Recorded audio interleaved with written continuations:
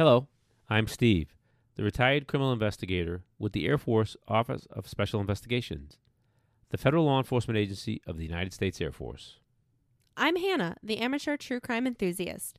I've been fascinated with my dad's job, and I love starting conversations with him to learn more. Join us each week as we share these conversations with you and discuss a real criminal case that piques our interest.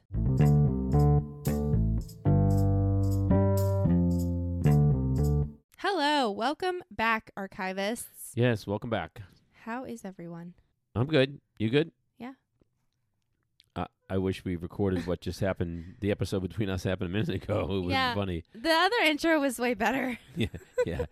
Just a little dad-daughter, banter. Trying to offer some criticism, some self-improvement areas. As I've said before, I keep telling him to record it, and no one listens to me. So maybe we should turn that into a drinking game where whenever Steve doesn't listen to Hannah, everyone drinks. Because how many times did that happen last week? All right. What's up? What do we got for this week? It's going to be a good one. Yeah. So we are starting kind of a series, not really a series, but like the next 5 episodes are going to be connected in one specific way that I'm going to explain in a second. 5 including this one? Yes. Okay. So this one and then the next 4. So Okay. you guys are definitely going to want to keep up and listen because it's pretty cool. Them being solved. Because we are talking about genetic genealogy. Obviously, it would be a lot cooler if none of this stuff ever happened and we didn't have a podcast. No, if correct. crime did not exist. And it's also just highlighting this genetic genealogy is not slowing down at all. And at the end, you know how we've been talking about like GEDmatch and the websites and the laws? Yeah. I have something interesting that I'll talk about at the end. I'm Cool. getting ahead of myself. All right. Okay, so see, it's not me. Well, that could turn into a drinking game also. So Okay. in 2019, Mitch Morrissey, who is a former Denver district attorney, he currently runs United Data Connect, or UDC, which is a company that just specializes in genetic genealogy, right? They've got a bunch of like geneticists employed there. They do the research. They have labs and What's stuff. the name of the company again? United Data Connect. Mm-hmm. So he goes to Mike Mills, who is the Metro Denver Crime Stoppers board president. And Mitch asks Mike if they would be willing to fund 5 pilot programs around cold cases and genetic genealogy. So essentially, like, he's just going to him to ask him if the Crime Stoppers would fund 5 cold cases for them to solve using genetic genealogy. So the guy that is in the private company asked that. Yes. Oh, he's looking for some business. Essentially, Yeah. I think, he's a former DA, and all of these cases are coming out of Colorado, and he's a former Denver district attorney. So he knows what the docket is probably. He probably knows Yeah. what's on the books, and he probably knows they have tons of cold cases, and he's like, hey, you want to do this together? Yeah, Okay. because That's he has the capacity to do genetic genealogy. Yeah, that's cool. And so again, essentially, also what we've learned and what I mentioned with like the John Benet Ramsey thing last week is that these private companies, these private people can't really do much unless law enforcement reaches out to them, right? Mm-hmm.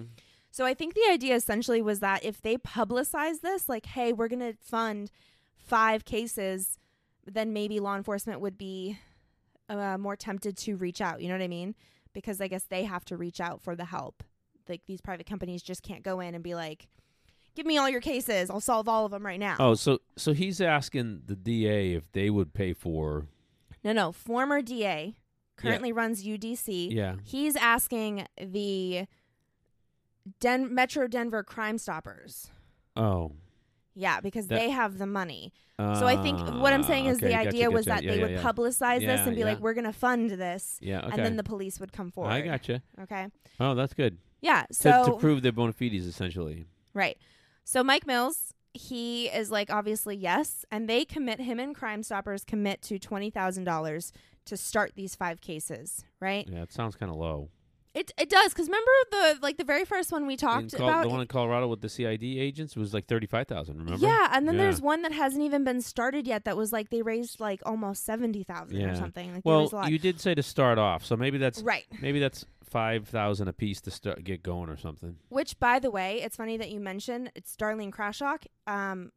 She actually is mentioned. If you Google this, If Yeah. you literally just go to Google, it talks about Mike Mills and Mitch Morrissey and this idea that they have. They actually talk about her. She was I believe the very first one that was solved using genetic genealogy in Colorado, and I think that's what like sparked this. Yeah, this guy Morrissey, Mm-hmm. he was the first to introduce DNA evidence used in a criminal trial in Denver. Yep. Kind of cool. Mm-hmm, mm-hmm. Pretty cool. He said he solved one. His company solved one in California and Oregon also. But they do cite later on in a different article. They do The Denver cite. Cold Case Project, is that part of this? Which reviewed over 4,200 unsolved sexual assaults. I'm just I reading. didn't read about it. Reading his bio. Okay, cool. All right, go. Yeah. All right, this sounds good. I'm excited. So the case that we were talking about today is one of the cases that they started working on, and it is Sylvia Quayle. What did I say? Quayle. Sylvia Quayle. The way that they found this case, though, real quick, Mitch Morrissey actually reached out to Detective Abeta for her case specifically, because someone who worked in the Cherry Hills Village Police Department, or the sheriff's office, someone who worked there or used to work there actually reached out to Mitch Morrissey and was like, hey, you should do this case. Okay. And so he reached out to the detective about this case. So, right, because they have to get, so these are private companies, right? And Mm-hmm. they have to get, even Crime Stoppers, right? Or Yeah. They have to get the cases. So it sounds like, and this is important because listeners have to know that this isn't just something that is cheap and easy, right? Mm-hmm. So it sounds like these two, Crime Stoppers and United, collaborated. Now they're reaching out to the police departments to get 5 cases. Right. And say, we got it covered. Right. Or I think they're publicizing it Yeah, so okay. people can reach out to Gotcha, them, because that's gotcha. the thing. So someone had reached out to him and was like, you now should I get the specifically whole look at her. 25,000 up front. You know, they're 20,000, yeah. 20,000. Yeah, they're okay. Yeah, I feel like again that was like to publicize it and be like, we're Yeah. willing to put this down right away. Yeah. Okay, that's cool. So Sylvia Quayle was 34 years old at the time of her murder in 1981. A little back history of her, a little bit about her. Yeah. I had actually gotten this from the press release when her murder was finally solved. So I have a link to that you guys can go watch. It's like 36 minutes long. But she had graduated from Inglewood High School, and I think I mentioned this. So she was actually living in Cherry Hills Village, Colorado. So the story is taking place in Cherry Hills Village, Colorado. She's described as being ambitious, lively, and lit up a room. She was a history buff who enjoyed researching her uncle's work, who was an architect. His name was Wesley Quayle, which I thought was that's cool. pretty cool. Yeah, I figured you would like that. Yeah, that's neat. I like that. She had a small business called The Buttery, which specialized in wedding cakes. She's got a lot of interest. She had a lot of interest. Cool. She had a wonderful relationship with her parents. She would have coffee with them every single day. She also worked at an architect firm, too. Yeah. So she definitely had an interest in architecture. So it sounds like architectural history and then cakes on, making cakes. Wedding cakes. Yeah, that's great. They're two very different, kind of opposites. Yeah. But I'm trying to figure out which one is on the side business. But I guess you kind of need like architectural for cake, building stuff. I guess. Yeah. All right. Cool. So on August 4th, 1981, she is actually found in her home by her father right before 8 p.m. She had been strangled, stabbed multiple times in the chest, and shot in the head, and sexually assaulted. So he actually found her. She was naked on her living room floor. More than 40 years ago. So this is her. Walk me through that again. I want to take some notes. So she's in her home. Her home. Yeah. And her parents lived like right down the street from her. So she How old is she again? She was 34 years old 34. At this time in 1981. Yep. And Dad walks in. Yeah, so let me paint the scene. So she lived on the 3800 block of S. Ogden Street in Cherry Hills Village. Mm-hmm. So the night before, on August 3rd, around 11 p.m., she talked to her sister on the phone, and that was the last time she had been heard from. And then just before 8 a.m. on August 4th, her father walks in and finds her on her living room floor. And she was unresponsive, obviously. Yeah, she had been strangled, stabbed multiple times in the chest, shot in the head, and sexually assaulted. Her hands were covered in blood. She had broken fingernails and red marks on her neck that they said were consistent with fingers. So I guess that's how they could tell that she had been strangled. So she was shot and strangled? Yes. Now, the cause of death is blood loss due to the stabbing. However, gunshot wound is to the head is listed as secondary cause of death. I'd never heard of a secondary. Yeah, so the cause, the stabbing and the remember how this goes? She bled out and died because of loss of blood. Yeah. That's the illness. But the thing that caused the illness was the stabbing and the gunshot. Yep. Ridiculously sad. Her father found her like this. I'm wondering if she was like really dead first, and then the bad guy shot her. But this is whatever it is. It sounds like definite overkill. So that's a good point. I'm glad you brought that up because it looks like she was strangled, stabbed, and shot. What does that probably tell you about? Stabbed multiple times in the chest, and then also sexually assaulted. For one, a couple things going on in my mind right off the bat. This is like very personal, passionate. Like this person is a wackadoodle, but also maybe she was fighting. Sounds like she was probably fighting back. Yeah, with hands covered in blood, broken fingernails, and yeah, she was fighting back big time, fighting back, and then trying to strangle. He ended up stabbing, then shot her. I bet. Yeah, it's maybe he shot her first. It's not. Yeah, it's not. Yeah, specific. no. I'm just trying to. You have to be at the scene to piece that all together. But this is very violent, very, very violent. This is very rage filled. Yeah, and then for her father to come in and find her. Oh my God, that's terrible. Okay, awful. Yeah. All right. So what happened? What do the police do right away then? So obviously they immediately come and start taking evidence. Yeah, collecting evidence, right? So they removed a section of rug from her home. I'm going to skip a little ahead because I have this right here and I don't want to forget it. In 1983, they actually sent that to the Colorado Bureau of Investigation. In 1995, a DNA profile of a suspect was developed. No, sorry. I have this backwards. They sent the rug to the Colorado Bureau of Investigation in 1995. And then in 2000, the DNA profile was developed. Okay. Let's go back. Just collect the evidence. Just collect the evidence for now. We'll get there. Didn't want to forget about that. Yeah, no, we'll just. The way I type my notes sometimes. Yeah, is no, I got it. Just I got that. I wrote that down. Just collect the evidence. So a section of rug from her home. Mm-hmm. They noticed that the phone line to her home had been cut. Jeez. The screen to the bathroom window was removed and found 75 feet away from the home in some weeds, obviously hidden. Small pry marks on the bottom of the wooden window frame. And then items from the bathroom were outside below the window, which I thought was weird. I don't know why he would have done that. Maybe they were like in the window and he had just grabbed them and moved them out of the way, True. That's true. Okay. What else? So that's all the evidence and what they noticed. Yeah, it's definitely sounding like, so took the screen off, might have even taken the screen off a couple days before, went and stashed it, hid it. That's creepy. And then pry marks in there. That's forced entry. This guy, this was a predator. I'm feeling like he was targeting her. We're probably going to find that out. Okay. We're assuming it's a he. It was a sex assault in 1981. So. It is a he. Yeah. I will give you that.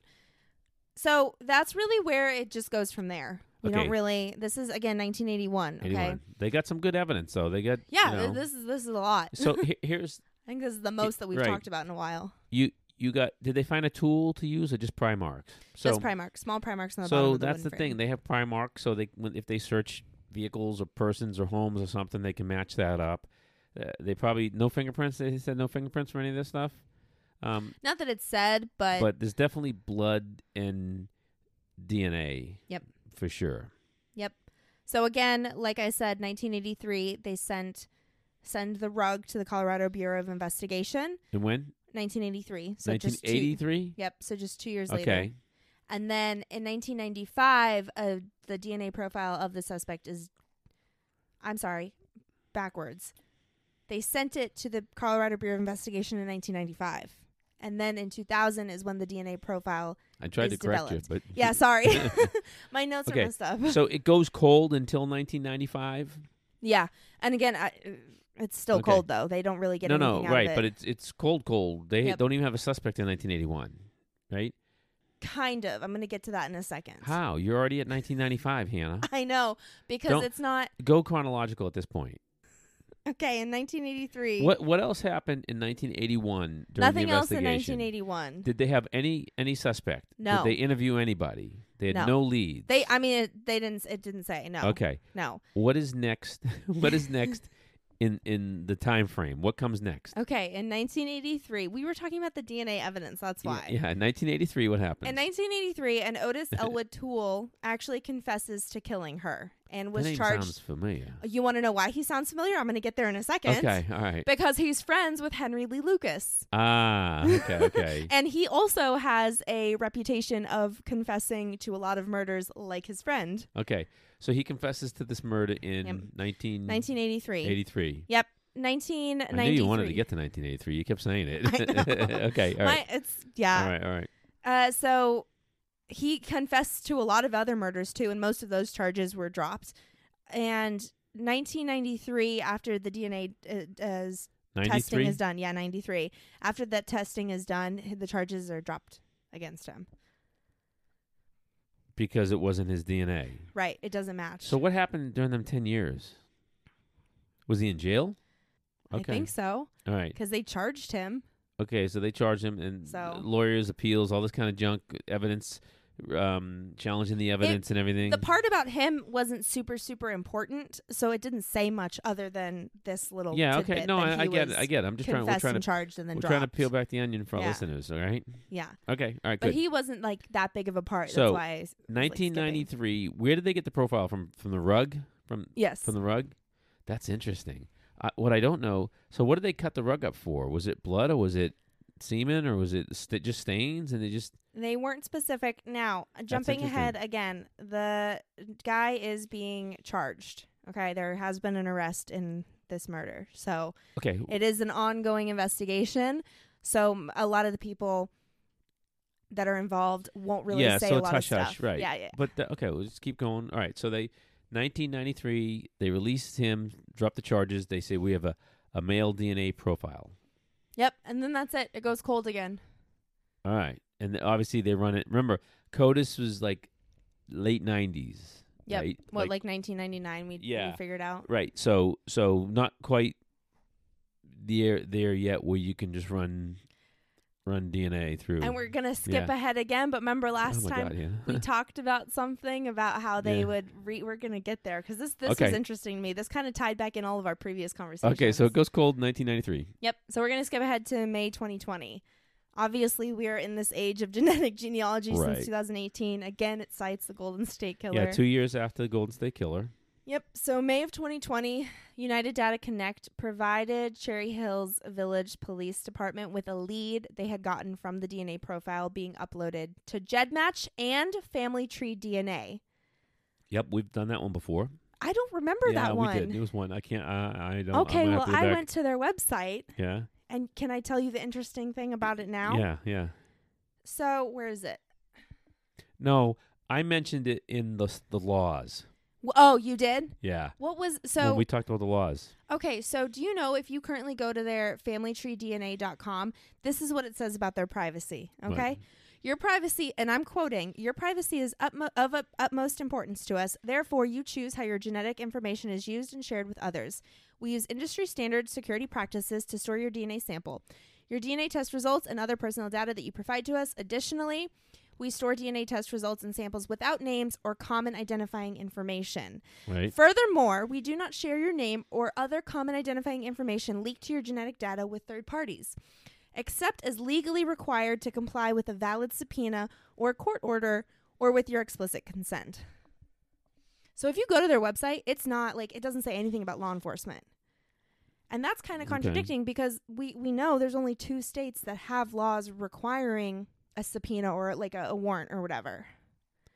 So they're essentially saying... That's the company saying that. Saying, give me a subpoena. That's all they're saying. So you think that the law enforcement in Colorado went and got a subpoena even though they technically don't need to? Why not just use GEDmatch? Let's walk through this. I don't know. Let's... I just thought that was interesting because I'm like, that's kind of contradicting. But they went to 2 companies, right? Yeah, but why then? If maybe you need because a subpoena the first for this one. Maybe the first one said subpoena us, and then they went to GEDmatch. That's interesting. I feel like they should know that about this company, though. I don't know. I just thought it was interesting. But what about United Data? I thought they were the ones that they're not a lab. No. They're a genealogy. No, yeah. I got you. So they went to the lab. Yeah, okay. yeah. All right. All right. I just thought it was interesting and kind of contradictory that they had nothing on there about law enforcement. Like, if law enforcement, even if it was like a tiny blurb thing. I just thought it was interesting. So they get the lead, right? January 17th of 2021. So about a year later, a United Data Connect investigator goes out to Cozad, Nebraska to secretly collect DNA. Never heard of that place. Yeah. Yeah, so it's a small So town. it's an investigator from the private company. Okay. Yeah, which I also thought was interesting. Yeah, because you don't necessarily need a warrant. Because they went out to, quotation marks, secretly collect DNA. Yeah, but... Is that okay to word it like that? Warrants only apply to government. Yeah. It's a private investigative company, so to speak. All right. So they go out. What do they do? So they get 2 trash bags that were abandoned. They say that word. So they have a name, community. right? They have a name, Yep. and they're going out to do this. Okay. Yep. So they go to the apartment complex. It's a community dumpster. And they grab 2 trash bags. 15 items were collected for testing. What was actually sent in for testing was a vanilla Coke, a Great Value water bottle, a Michelob Ultra bottle, and spiced rum. All very interesting. They got it from where? The trash bags. Just random trash bags? No, it was 2 trash bags. They had like watched him throw them away, and then there was also personal items. You missed that part. That's kind of important, Hannah. I'm so sorry. There was personal items in the trash bag too that said his name. Said his name. Yeah. Okay, so okay. But they watched him, so they surveilled it. Okay. They said that they took 15 items out, so they probably took those 2 things. Yeah.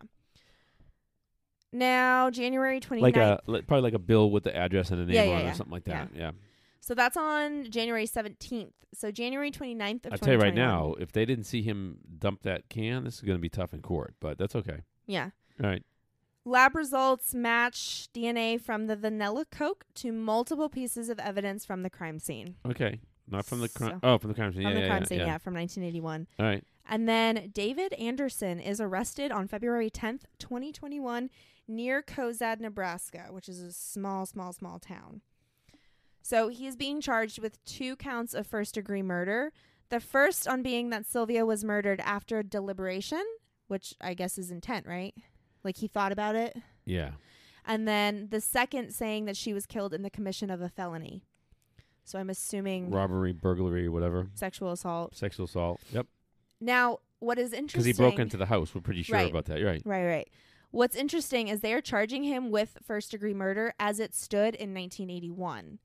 Meaning that in 1981, the law was that first-degree murder was a possibility. It was life with a possibility of parole after 20 years. Yeah. Currently in 2022, in Cherry Hills Village, it's just life without parole. That's the way it goes. So they're charging him as it stood but that's it.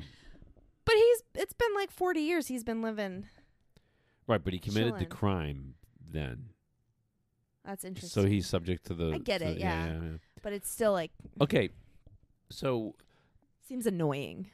United Data collects this evidence, and we're assuming, because you didn't say, that they go to the police department and say, here's what we have on this. And that would be, we talked about this before in a previous case. The lead. Yes, very good. That'd be the lead. The Data United would be like the confidential informant, right? Right. The informant, the lead. And they're allowed to do that because you're not, it's a private company. They're not bound by, believe it or not, they're not bound by the constitutional restrictions for warrants. Yes. And now I will say, I read, he said this in the other case. Now I've already done research for the other, cases that we're going to be talking about. Yep. And we're going to still be dealing with Mitch and Mike. And I believe it is Mitch that he actually says in the next week's case, he actually says, like, he wants to make it clear that these are leads and that they still have to do all of the work. So he does tell them that. He tells everyone that. But it's the same. That's also the same as if the police department went to the lab and the genealogist to get it too. It would still be a lead. The difference is the source of the information, right? Yep.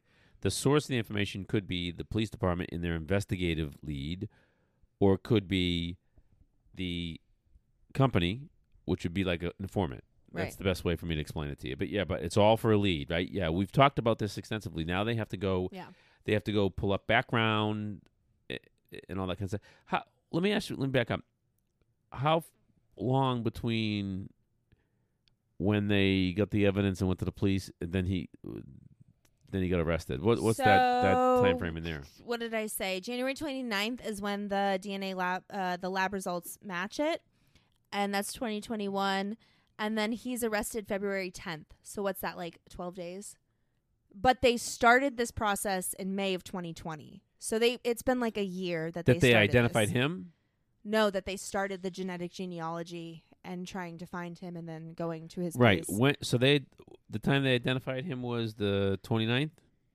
29th of 2021. That's yes. when they collected the evidence and then ran it through their lab. No, they collected the evidence on the 17th of January.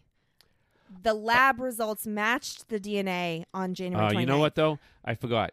You're right. A year ago, they already had his name because they had the profile. A year ago from right now, yes. What are you talking about? No, so they went to get evidence at his house, right? How long went by between when they identified him as the match? Remember? Oh. United Data came up with a... That was May 2020. I'm sorry. Yes, May 2020. May 2020? Yes, May 2020. And then January... Okay, so... So, like a year. Okay, and the reason why that's important for our listeners, because 12 days is not enough to do a background, right? So they've spent almost a year looking into this guy and doing background. They're probably communicating with the police already. The police probably know that he had lived in the same area too. The police as her. probably already know that United Data is working this. So they're probably doing their background investigation. They're matching up the pieces. He lived in the area where she was killed, all that kind of stuff. And he had quite a history, a criminal history. Oh yeah, he had actually been arrested. He had previous arrest in 1989. Yeah, was his last arrest in Colorado. For what? That is unknown. Okay. 1981, though, he was actually arrested 2 months after her murder for 2 different times for burglary. Oh, burglary. That's nice. That helps. Yeah. Yeah, he was sentenced to 3 years in state prison. He has more burglary charges, probation violation, trespassing, and escape charges. Basically, every county he moved to, he was arrested until he moved to Nebraska. Okay. Because then from 1989 or whenever he moved to Nebraska, there was nothing. But he did have a pretty good criminal history. May 8-9 months they worked on putting that profile together. Yep. So now they got the evidence, say that's definitely him, and they go and make the arrest. They're pretty confident. Okay, cool. Yep.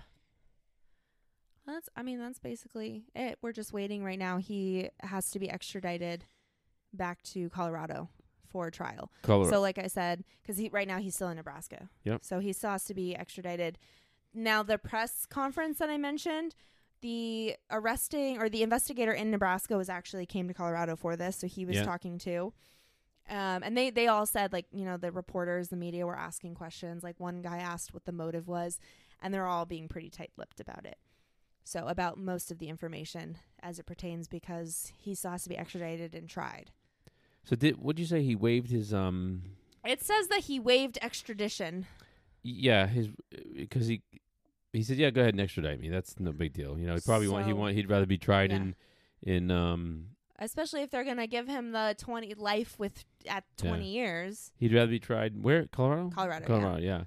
So I'm interested to see if he's gonna plead guilty or not. I'm interested to see. They said it's also unclear if he has an attorney or not yet.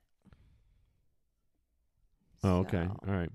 So that's good. This will be one to follow again. All right, so... Most of our genetic genealogy ones are ones to follow. So the police, let's just kind of recap so we understand the difference between this and our other genealogy. The police respond. They collect good evidence, real good evidence. Looks like a burglary turned into a rape, turned into a murder. Very, very violent crime scene. Unfortunately, also, her parents are not alive. So her father did not get to see the resolution. Oh, jeez. Yeah. And in 1981, then 1983, someone confessed. Tool confessed. And then 10 years later, they dug up a DNA profile because of the piece of rug they sent in, and they cleared that guy.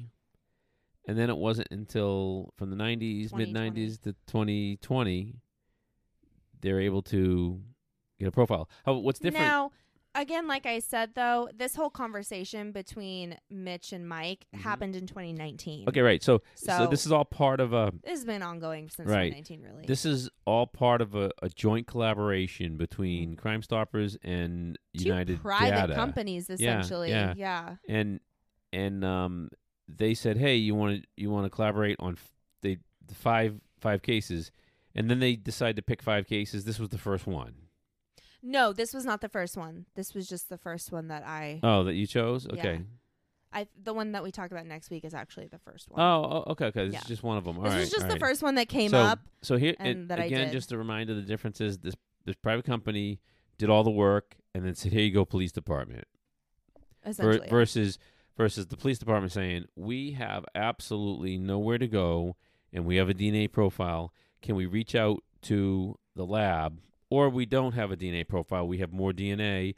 Can we reach out to the lab and see if we can get some sort of help with this, and then genealogy support on it? Which goes back to what I've always said. Remember, I'm like, I don't understand why like genetic genealogy places don't just reach out, or why like not every single police is reaching out. But again, this is expensive, and it's also a lengthy process. He talks about that.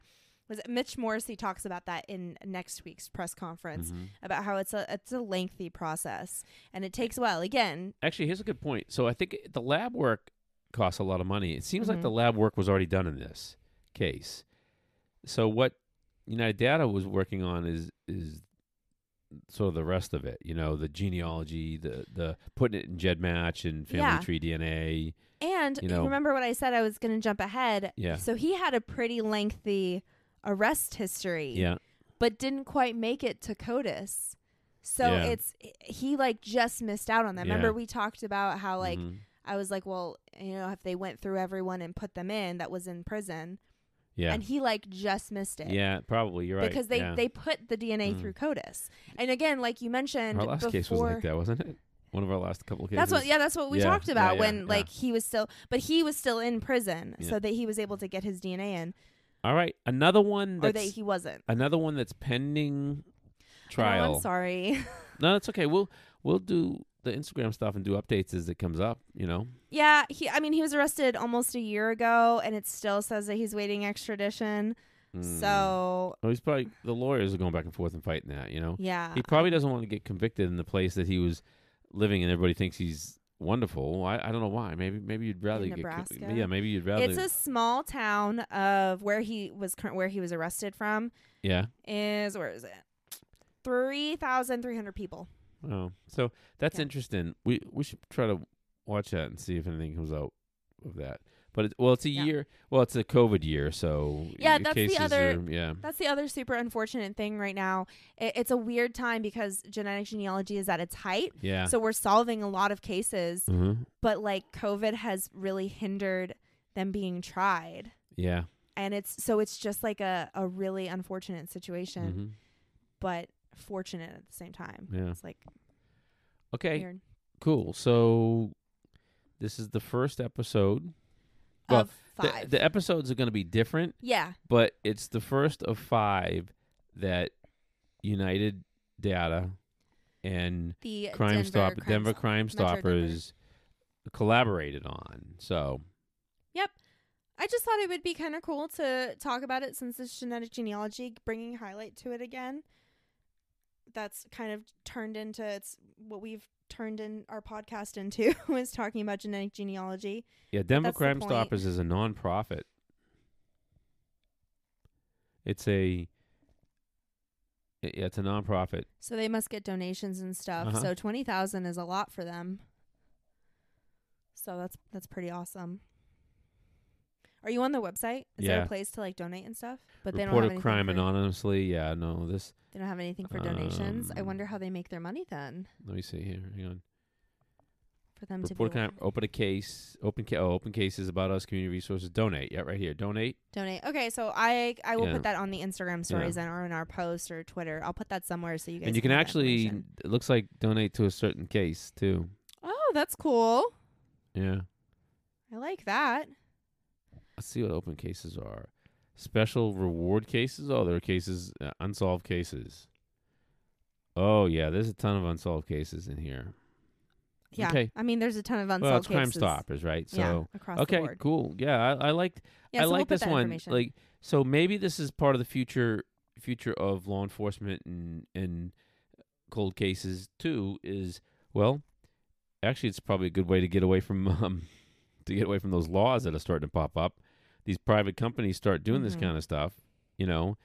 But then again, you can't. Yeah, you have to have some money to take the initiative, right? Because once the police go to them and say, "Hey, can you help us with this case?" Okay, now what do the rules say? Yeah. You know, if you recall, you have to have exhausted all leads. Everything's been through CODIS, negative findings, and you have just nowhere else to go, and you have a DNA profile. So, Right. so let's reach out to the lab and see if they can help us. You know, that's sort of the future, and now we have this proactive. Yes. So what I will also be interested to see is, do you think Colorado will be the next place to make a law? Because now they're stepping into the private companies, and they're publicizing this 5 pilot program cold cases. So that'll be interesting to see if Colorado is the next place to create a law. Yep. Okay, well, that is it for this week. Do you have anything else? No, I'm good. That's good. I'm excited to follow these cases.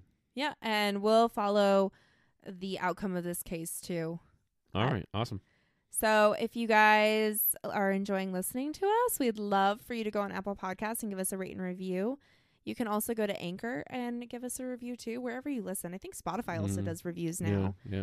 So just leave us some comments. You can follow us on Instagram at True Crime Archives Podcast. We're on Twitter at TC Archives Pod. And we're on TikTok now at True Crime Archives Pod. So it's all basically the same. Just join us there and give Hannah some feedback. Yep. And I mean, yeah, you can probably tell that I'm the one that does the social media. Dad is on it sometimes. All right. And then make sure you guys tune in next week and the week after for the next few cases that is connected to these private companies. All right. And we'll talk to you next week. Later. Bye.